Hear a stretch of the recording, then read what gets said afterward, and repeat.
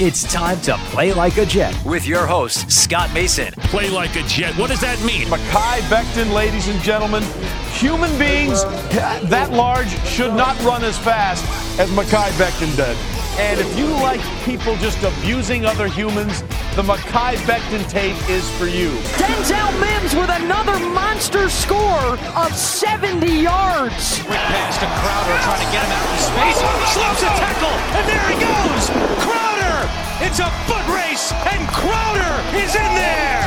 A 69-yard touchdown. Darnold escapes, trying to buy himself some time. Fires, end zone, it's caught. Incredible play by Darnold. Hill hit immediately when he got the handoff. You know and it's the Q-inator. Oh my gosh. Listen, thank you.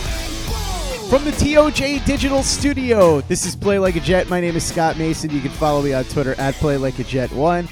And we're doing our off-season roundtable, so I'm glad to have back a good friend of the podcast who's been on before, one of my favorite people to talk to. I like to say that he's the smartest man in sports talk radio, which is a blessing and a curse if you know that medium. He, of course, is a host on CBS Sports Radio as well as WFAN in New York. Mr. Chris Moore. Chris, welcome back to the show, sir. Thanks, Scotty. I appreciate it. Always good to talk to you, and I'm glad that you're succeeding and moving on and growing, and you know what? Maybe the Jet fan will finally be rewarded with this new regime. Let's hope. Fingers crossed. But before we get to the new regime, let's talk about the old regime. You have anything positive to say about Adam Gase? You know, all I can, it really worried me at the time. It really was the impetus for me to quit my Jet fandom and move on to the Packers, who disappointed me in the postseason. That's a different kind of disappointment, but the Jets would take it. The Jet fan would take it right now.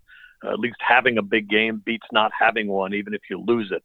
But, I just thought, your buddy Joe Caparosa made a good point that he shouldn't have even interviewed, and I thought that was a good point was, the minute they were going to interview him, it showed you just how detached they were from managing the modern player. And I really, I was worried throughout the time just about his ability to run a 53-man plus football team, top to bottom. And I really do think, Scott, that it's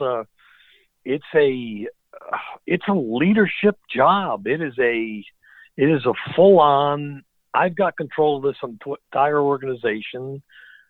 Boys climb on my back type of mentality that you need to have. And I just never thought, and I don't know how they did, that he was ever going to be the guy that was going to inspire that kind of follow me. I'll take you out of this Jet doldrum that you've been in, and we're going to turn the page here. And I'm the leader that's going to make that happen. So I really was down at it at the time. And like many people, I ended up being right. I mean, it wasn't an unusual opinion at the time, but sometimes, this is what makes Play Like a Jet work. It's what makes sports talk radio work. Sometimes we're right. Sometimes the fans are right. And to me, this was one of those times where you could see trouble coming. You could see it from the press conference. We all made fun of it, but it was not a good sign. You can say what you want. It was not a good sign. And it was telling. I find it funny sometimes when people talk about winning the press conference and how insignificant it is to win the press conference. And I generally disagree. I think you need to be able to communicate with players, and you need to be able to inspire leadership. And in fact, I know I'm long-winded about this stuff. That comes with the talk show host territory. But it's part of the things that I don't like about Sam Darnold. I don't think he just takes the team and grabs it and says, hey, boys, follow me. I'll get us out of this. And look, it's not easy when you don't have the kind of talent that you need to do that. But there's also habits that a quarterback has or that a head coach has that will be true in any situation with any group of players. There's a way you go about doing things. And, I just never thought Adam was head coaching material. And I don't think he'll ever be a head coach again, but we'll see. Stranger things have happened. Todd Bowles might get back into it now off that performance. And he might have learned a lot, and you know what? He might be okay the second time around if he learned from the first time. So you never know. That is true. That should be the motto of the NFL. You never know, because Todd Bowles absolutely has a good chance to get another head coaching job if he has another season like he did this year in Tampa Bay, and the defense continues to play the way that it has under him while he's been there. I want to talk about not just the past head coaches for the Jets, Todd Bowles, Adam Gase. I want to talk about the new guy, Robert Saleh. What are your thoughts on the hire? It sure looks good. I mean, I'm hesitant always that the Jets got it right here, but I think that everything that we, as Jet fan, would want coming in the door, the opposite of Gase, in terms of just kind of commanding a room, having a resume that's respected, having relationships, which is really where Gase was deficient.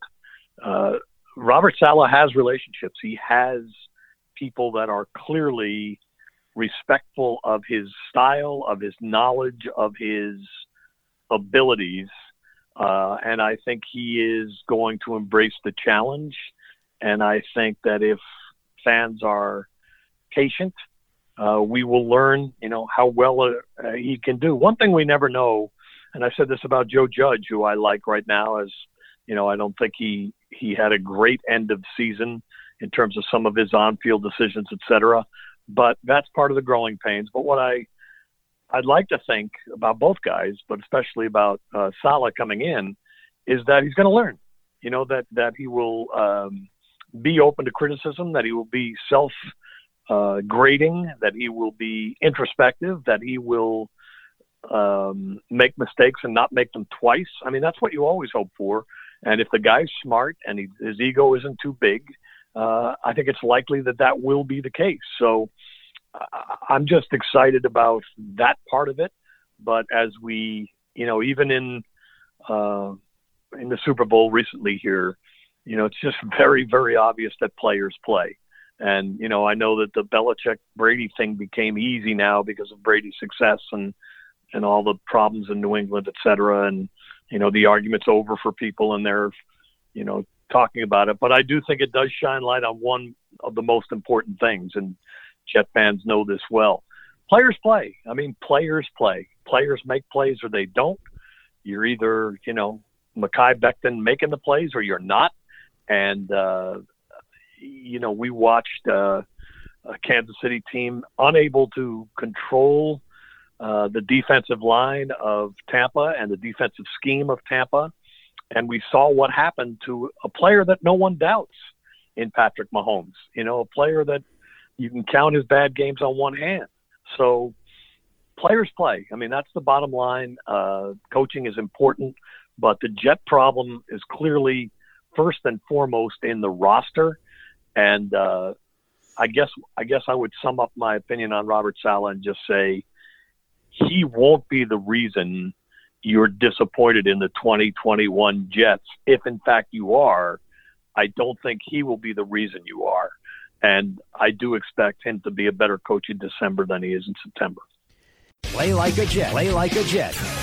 Talked about the roster being the biggest problem, and so the architect of the roster, Joe Douglas, has a lot to do this offseason to fix this. Where are you at with Douglas right now? Are you optimistic? Yeah, I'm fairly optimistic. I think the whiteboard must be crazy in there. The Windex and the erasers and the number of new pens they must need, because we all are intrigued by Watson, even though we think it's a very outside shot. There are varying opinions on Darnold, most of them, like most quarterbacks that don't succeed, that are early picks. Well, he's got no one around him. I mean, that argument has been going on forever, and 50 years from now, it will still be going on. Put him with a good team, put him with Pittsburgh and see how he looks there. And I get it. And who can prove it? Nobody. So it's good sports talk stuff, to say, well, if you put him on a really good team, he'd be this, that, or the, and that's fine. I mean, if you hold that view, you're certainly entitled to it, but it can't be proven. You can't know what would happen there. But I guess my point with Douglas is you've got $70 million. You've got 6 picks in the first 103 should they not trade. It's possible you could end up with more than that. It's probably not going to be the case that you end up with less than that unless you get Watson. And your future, your football team is right here in front of you. With the $70 million, the new head coach, and the 6 picks early, 4 of which you better hit on that end up in being NFL players, maybe not stars, but players and key contributors. It's all right in front of them. So it is a fun time to be a Jet fan. I can't, like, doing what you do and hosting this kind of a format is great in times like this because although ownership always makes you pause here because that's their nature, you always think they'll find a way to screw it up or do something, that makes you bang your head against the wall. The bottom line is that this league is designed for teams not to go through what the Jet and the Jet fans have these last 5 years, or for that matter, the Giant fan. When you have this many picks, I think 5 of the last 7 years they've picked 6 or better, between 2 and 6 in the draft. But when you do that, you can't lose as much as the Jets have. You can't clearly be the worst team in football the way they were last year. So they've really, we know they're bad, but they've really screwed this up. And I just think that this ability to come from the bottom with money, with picks, with a new head coach that you're excited about, with a young general manager who, has his feet wet in the league now. I'm not pessimistic. I'm not, but I'm also not planning the parade. I want to see it. I'm excited about seeing it. And I think the listeners to your podcast are definitely, they're cautious with their optimism, but they're anxious. They want to see what this group looks like in September. They can't wait, as Bart Scott would say. They really want to see what it looks like. Where will Darnold be? Who will the quarterback be? Who will be the backup? What will the receiving core look like? Will we get an edge rusher? Can we do something about the corners? What will the draft look like? If we don't get Zach Wilson, or we don't want Zach Wilson, is Devontae Smith coming? He's the most exciting player I've seen. So there's just so much on the plate for the Jet fan that I think, Scott, you're in a good spot right now. Let's hope the Jets are in a good spot because, as you said, a lot of work to do, a lot of assets to do it, but they've got to hit on those assets. They've got money, they've got draft picks, and I want to get into all of that in a little bit. But first, I want to go back to Sam Darnold and talk about what you think they should do with him. 3 seasons with the Jets. He hasn't performed anywhere near the caliber that they were expecting, and now there's all kinds of trade rumors. What do you think they should do? Should they move on from him? Do you think he's gotten a raw deal? Do you think that he could still be a top quarterback? What are your thoughts on him in general? No, I think he's a backup quarterback. I think he's doesn't have the leadership or the ability to run the football team at the line. The only thing I'll say, which is fair, is that Gase, we saw, Tannehill escape and do what he did. And, I don't know how much Gase muted what this guy can do. I don't like his feet, Scott. I don't like his ability in the flat. I don't like his decision making. I do love his arm. I think his arm is top 30% in the NFL at least. I think 70% of the NFL quarterbacks have worse arms than Sam, to put it, more clearly. And other than that, there's not a lot I like about him. So most importantly, the leadership area, and I know he's still 23 or just about 24. It's just something that I don't think you teach. You either control it or you don't. And to me, it's a bad sign if he's still here, given all the parameters about the logistics of paying him and coming off the contract and having to deal with him next year and all that. So if I were the Jets and I could get a late round first or even an early second, I certainly would consider moving on. And then, to me, and we haven't gotten there yet, but to me, if I can get a Mariota or a Bridgewater to bridge the gap and pick a quarterback, I would do that. That's what I would do if I were the Jets. I would try to get Mariota or Bridgewater. I would get rid of Darnold, and I would pick a quarterback and transition and have that quarterback sit a year, especially if it's Zach Wilson, who I like better than Fields. Coming out of that conference, I would have him sit a year behind Bridgewater or Mariota and go from there. So that's what I would do. Chris, let's build on that because I want to know what you want the team to do or what you think they should do above and beyond the quarterback position. We know what you think they should do there. What do you think they should do in other spots? They've got all these draft picks, all this money. What do you think they should attempt to do in free agency and the NFL draft? Well, I think you got to crawl before you walk. And this league right now, and Scott, you know it as well as I do, they're not going to change anytime soon with the success they've had, is a league that rewards offense over defense. They want points. They want electric plays. They love Patrick Mahomes. He's their Steph Curry from a few years ago that everybody just says wow about. They love wow players. And wow players are generally offensive players. Of course, there's exceptions, but generally they're offensive players. They're Devontae Smiths. You know, that's what keeps the league going. And with that in mind, I just think that the Jets have gone about it the wrong way. It's easy to say defense wins championships, and then, you know, we see what happened to Mahomes and company and say, see, defense. But that's an exception. That's not the rule. Those teams didn't get there with defense. You know, there were plenty of high-scoring games, which Tampa was involved in, the Packers were involved in, New Orleans, all the teams that made it down the stretch and made the Final 8 and the Final 4. Most of them were offensive first. If you want to win in the regular season in this league, you need to be a team that people are afraid to play because you score too much. Not because your defense is good, because you score too much. You put up too many points. And they've dropped the ball in that. You know, they don't have electric players. They don't have a sense around the NFL that they're scary to play. You know, and I thought it was typical Jets. You know, they do the press conference, and Dopey Chris Johnson says, if we get the right coach in here, no one's going to want to play us next year. And it's just like that. It's just so Jets to say that. No one's going to want to play us next year. Let me tell you something, Mr. Johnson. Everyone wants to play you until you get players, until you get scary. No coach can change your roster into something that nobody wants to play. So first thing you got to do is be scary on offense. So to me, I would overload on the offensive side.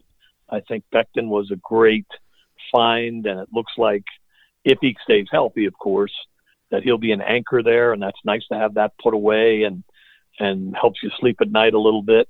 But obviously there's a lot more to do at all the skill positions. Herndon has been the disappointment, and I don't believe in the running backs that they have. I know they're out there to find them, but I'm not a Perrine fan.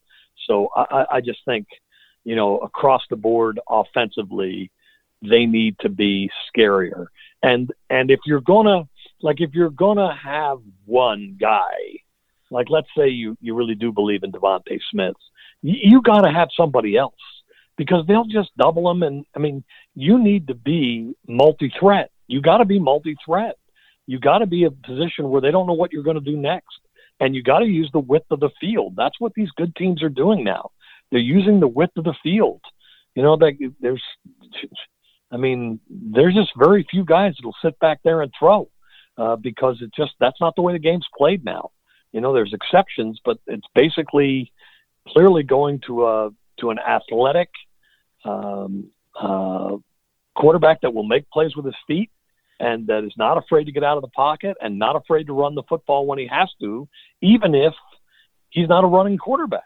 But in a position, he'll take it, you know, the way Josh Allen does, the way Kyler Murray does, the way Russell Wilson does, the way so many of these new young quarterbacks do. Obviously Lamar Jackson, but he's almost run first in his position, and he's a freak. He's an exception. He's like Tom Brady. He's an exception. You know, you talk about Brady, you talk about everybody else because nobody does what Brady does, and really nobody does what Jackson does, even though it's completely different style. So There are certain freaks out there that really don't need to enter the conversation. But for the most part, you need to be able to move. They need to be a lot more athletic offensively. And I hope Joe Douglas is looking at it that way. I think, Scott, you win in the regular season in the NFL with your offense, not your defense. And if you look it up, it's pretty obvious. Like if you look at the NFL stats, which are available to everybody right there on your computer, it's pretty obvious the teams that are most electric are also the ones that are winning now. It wasn't always that way, right? It wasn't that way, but it is that way now. Part of it's the rule changes and fantasy and the way the league is set up. And part of it is adapting sort of a college style, right? Where the college quarterback now comes out of college and is successful playing in large part the college style at the pro level, which we never thought would happen before because everybody was so afraid, they'll get killed doing that in the NFL. There's too much speed. They'll turn it over too much. You can't do that anymore. And you know what? There's a lot of guys that have come in the last 2-3 years that have said, yes, we can do it. And there's a lot of offensive coordinators that have embraced it. So I see the league going that way, and I see them concentrating on offense in the draft with those first 6 picks that they have. They do have a lot of picks, but there is a scenario where they wouldn't have all those picks. Of course, talking about Deshaun Watson. What are your thoughts on all of that? Because right now the Texans are holding firm. They're saying they're not going to trade him. Watson is holding firm, saying he's not going to show up. The Jets are lurking among other teams. Do you think that this winds up with Watson being traded? And if you were the Jets, if it took some sort of insane blockbuster offer, would you do it? Well, you know what? That's part of why, I talked about the big whiteboard and Joe Douglas. I mean, how do you build a football team if you've traded your future away and you have no present? And right now they have no present. Okay. The Jets, first off, Jet fans have to admit that, yeah, they have a couple players, but if you go around and say, what will you give me for Perrine? What will you give me for Perriman? What will you give me for, outside of Quinnen Williams and Becton and, it's just a very short list of players that are coveted by other teams. And that's how I usually judge whether my team is any good. How many players do I have that other teams would really want? I think that's a good way to realistically view your own team. So if I'm Joe Douglas and I got that whiteboard out and I know what I have to give up and it's a substantial amount to get Watson, what do I have left and how can I build a team? How long will it take me? And what are my assumptions? That by the time he's 25 now, if he's 27, will we be able to compete? Will I be able in 2 years to make up for my loss of picks and get myself something decent around me? That's really where the questions are for all of us as Jet fans. How can you build a football team when you're giving away the future to get a coveted player like this? And it is it's a difficult question, but given the number of mistakes made by drafters, good ones and bad ones, just a very tough business. We know that. I would give up a lot of picks to get them because those picks aren't guaranteed. And because I just feel like I'm going to have to hit on my picks no matter what. I think the one thing that's lost to fans, and they always love talking about the early pick, whether it's 2 overall, 3 overall, 6 overall, they love talking about that guy.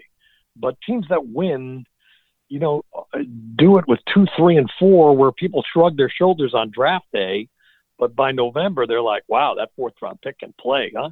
Look at how good he is. That's what winning teams do. They find players in the 3rd and 4th round.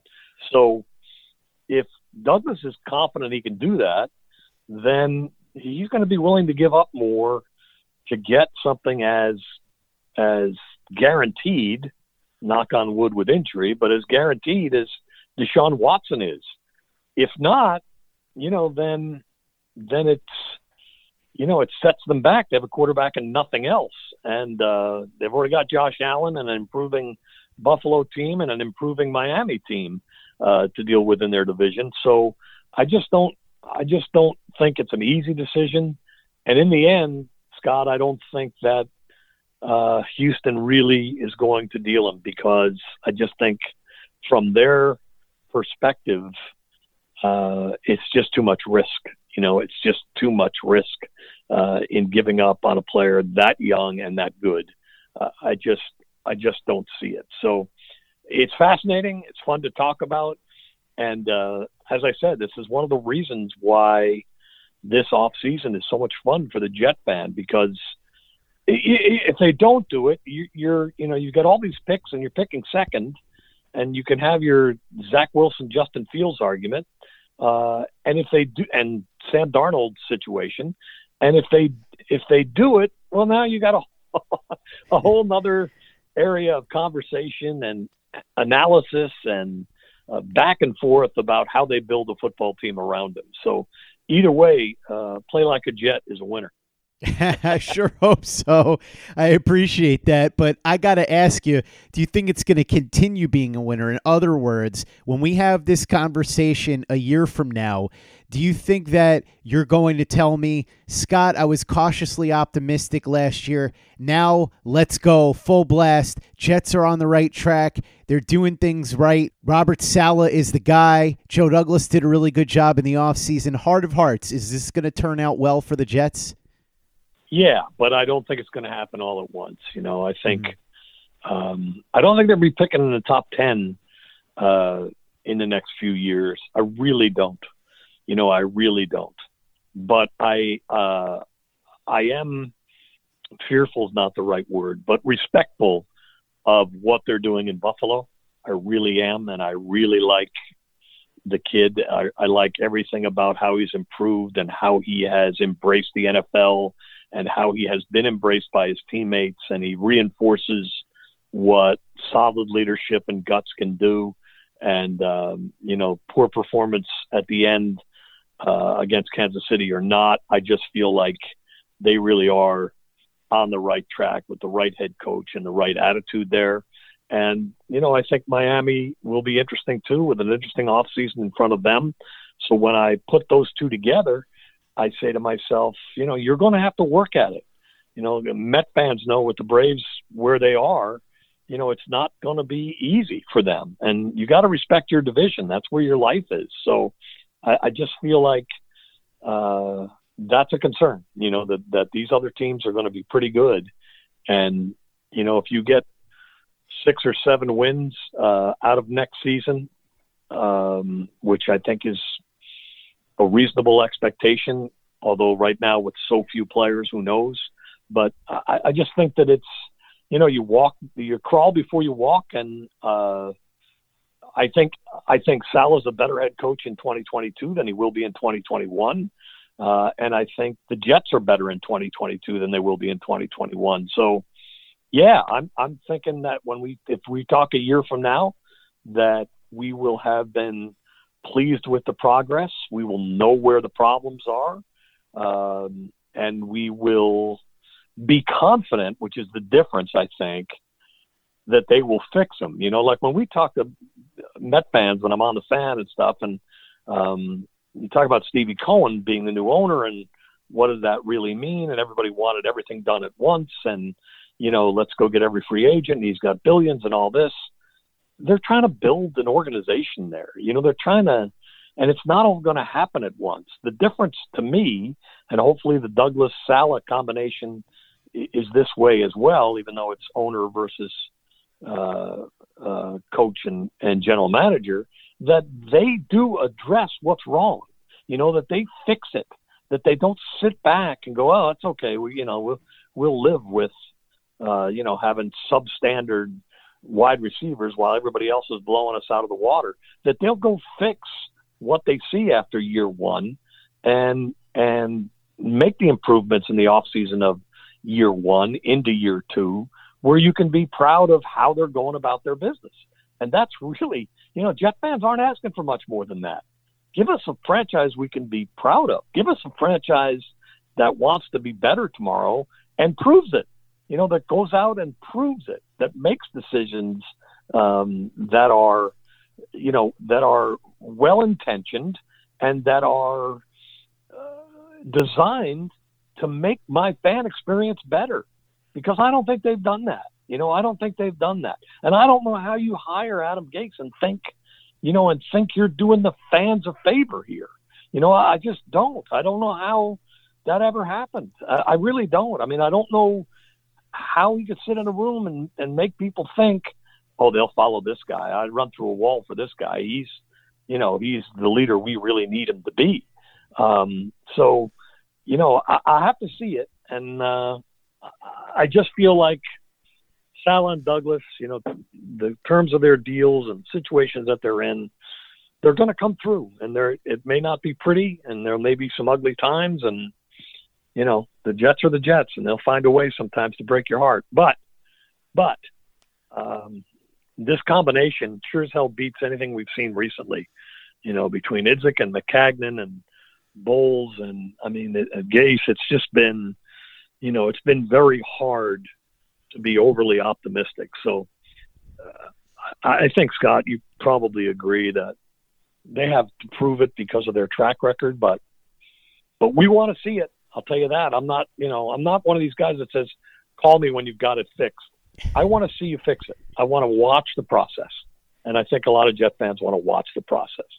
Much like you, I'm somebody who always requires proof before believing anything, and thankfully, you're always proving me right when I say that you're the smartest man in sports talk radio, once again showing us why here on the podcast. Chris Moore, host at WFAN and CBS Sports Radio. Thanks so much for coming on, as always. Really appreciate it. Always one of my favorite people to talk to.